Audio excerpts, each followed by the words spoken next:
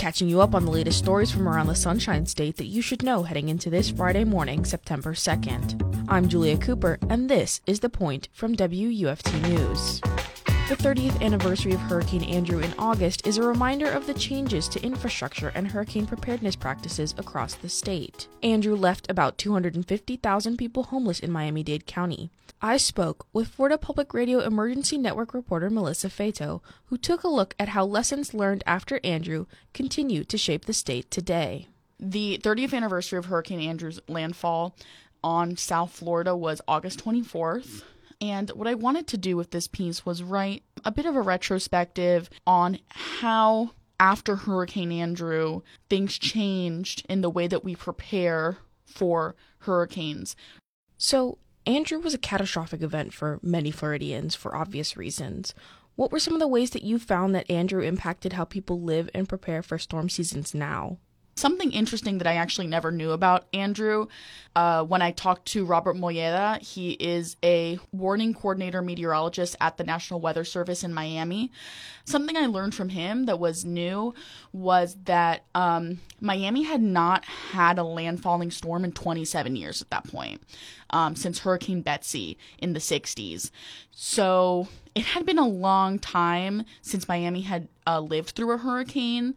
And on top of that, it was the A storm of the season. It was the first named storm of the season. So, he said that it's not that people were unaware of the power of hurricanes or that people didn't care. But, it had been a while. And people might have been a little out of practice preparing for hurricanes. And the status of Andrew changed pretty rapidly in less than a 24-hour period.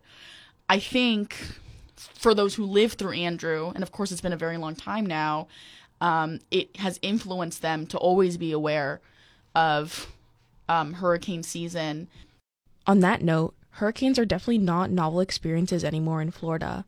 What do experts say to new Floridians, or maybe those who haven't been around to prepare for a storm before? I spoke to Eric Salna, and he's the associate director of the International Hurricane Research Center, which is at Florida International University in Miami. And he said, whether it's someone who's been here forever or someone who's new, one of our biggest obstacles is just complacency. He called it the Justa phrase, the Justa effect. It's just a tropical storm. It's just a Category 1. It's just a whatever.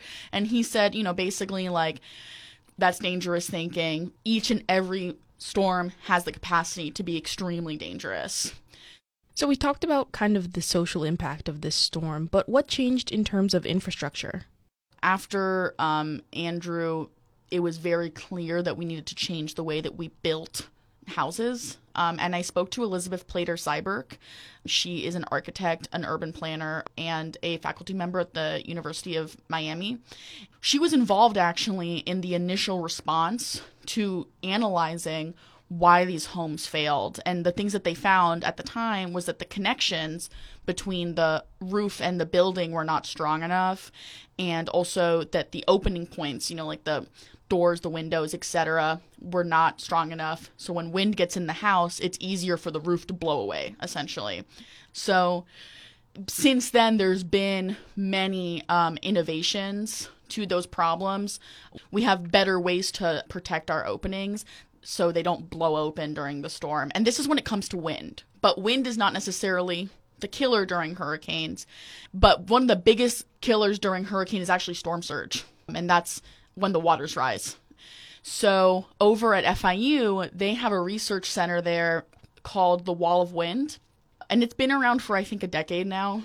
It's a wall of 12 super-powered fans that can produce Andrew-level winds. So this research center was directly inspired by Hurricane Andrew, and they basically used that to put structures in front of it and test it against these winds. And what Eric Salna told me is that they're actually working on a new facility where the winds will be stronger, but also what they're envisioning is to put the fans in front of like a pool so they can like simulate storm surge as well, because that's such a deadly part of hurricanes that currently we don't necessarily have testing for. Why is this all important to know now? September is actually the peak of hurricane season. This is typically when we see the most storms. Now, the Atlantic, for those who have been following, or just if anyone has noticed, has been very quiet this season so far. It has been waking up, and actually as of today, Thursday, September 1st, we have our D storm, Danielle, but it poses no threat to the U.S. It's like way out in the Atlantic, so we don't have to worry about that storm right now. But there does seem to be some activity finally waking up in the Atlantic after some really, really, actually very historically quiet months. That was multimedia producer for Florida Public Radio Emergency Network, Melissa Feito, looking back at Hurricane Andrew's 30th anniversary as we head into the peak of hurricane season. Now, let's catch you up on today's top stories from around the state. The Artemis 1 moon mission will attempt to launch for a second time tomorrow. According to WUFT's Denise Vickers, mission officials confirmed Thursday evening that the technical issues that forced them to scrub the first launch attempt have been addressed. Officials say that the weather forecast for Saturday is 60% a go for when the launch window opens. However, if Saturday's launch does not go through as planned, the team's next attempt is set for the early evening on Labor Day. A group of employees at UF Health Shands voted this week to form a union. According to WCJB, dispatchers and flight and ground paramedics will be joining the American Federation of the State, County, and Municipal Employees.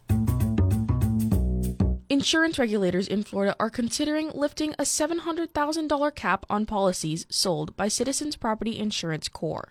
According to the News Service of Florida, the state-backed corporation is barred by law from providing replacement cost coverages of more than $700,000. But as home values soar and the state's property insurance market crumbles, many homeowners have been dropped from their coverage because of the $700,000 cap.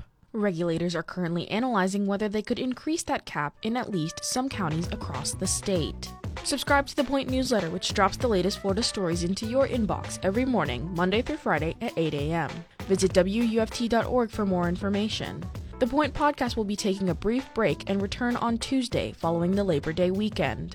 I'm Julia Cooper, and you've been listening to The Point from WUFT News out of the University of Florida. Have a great Friday.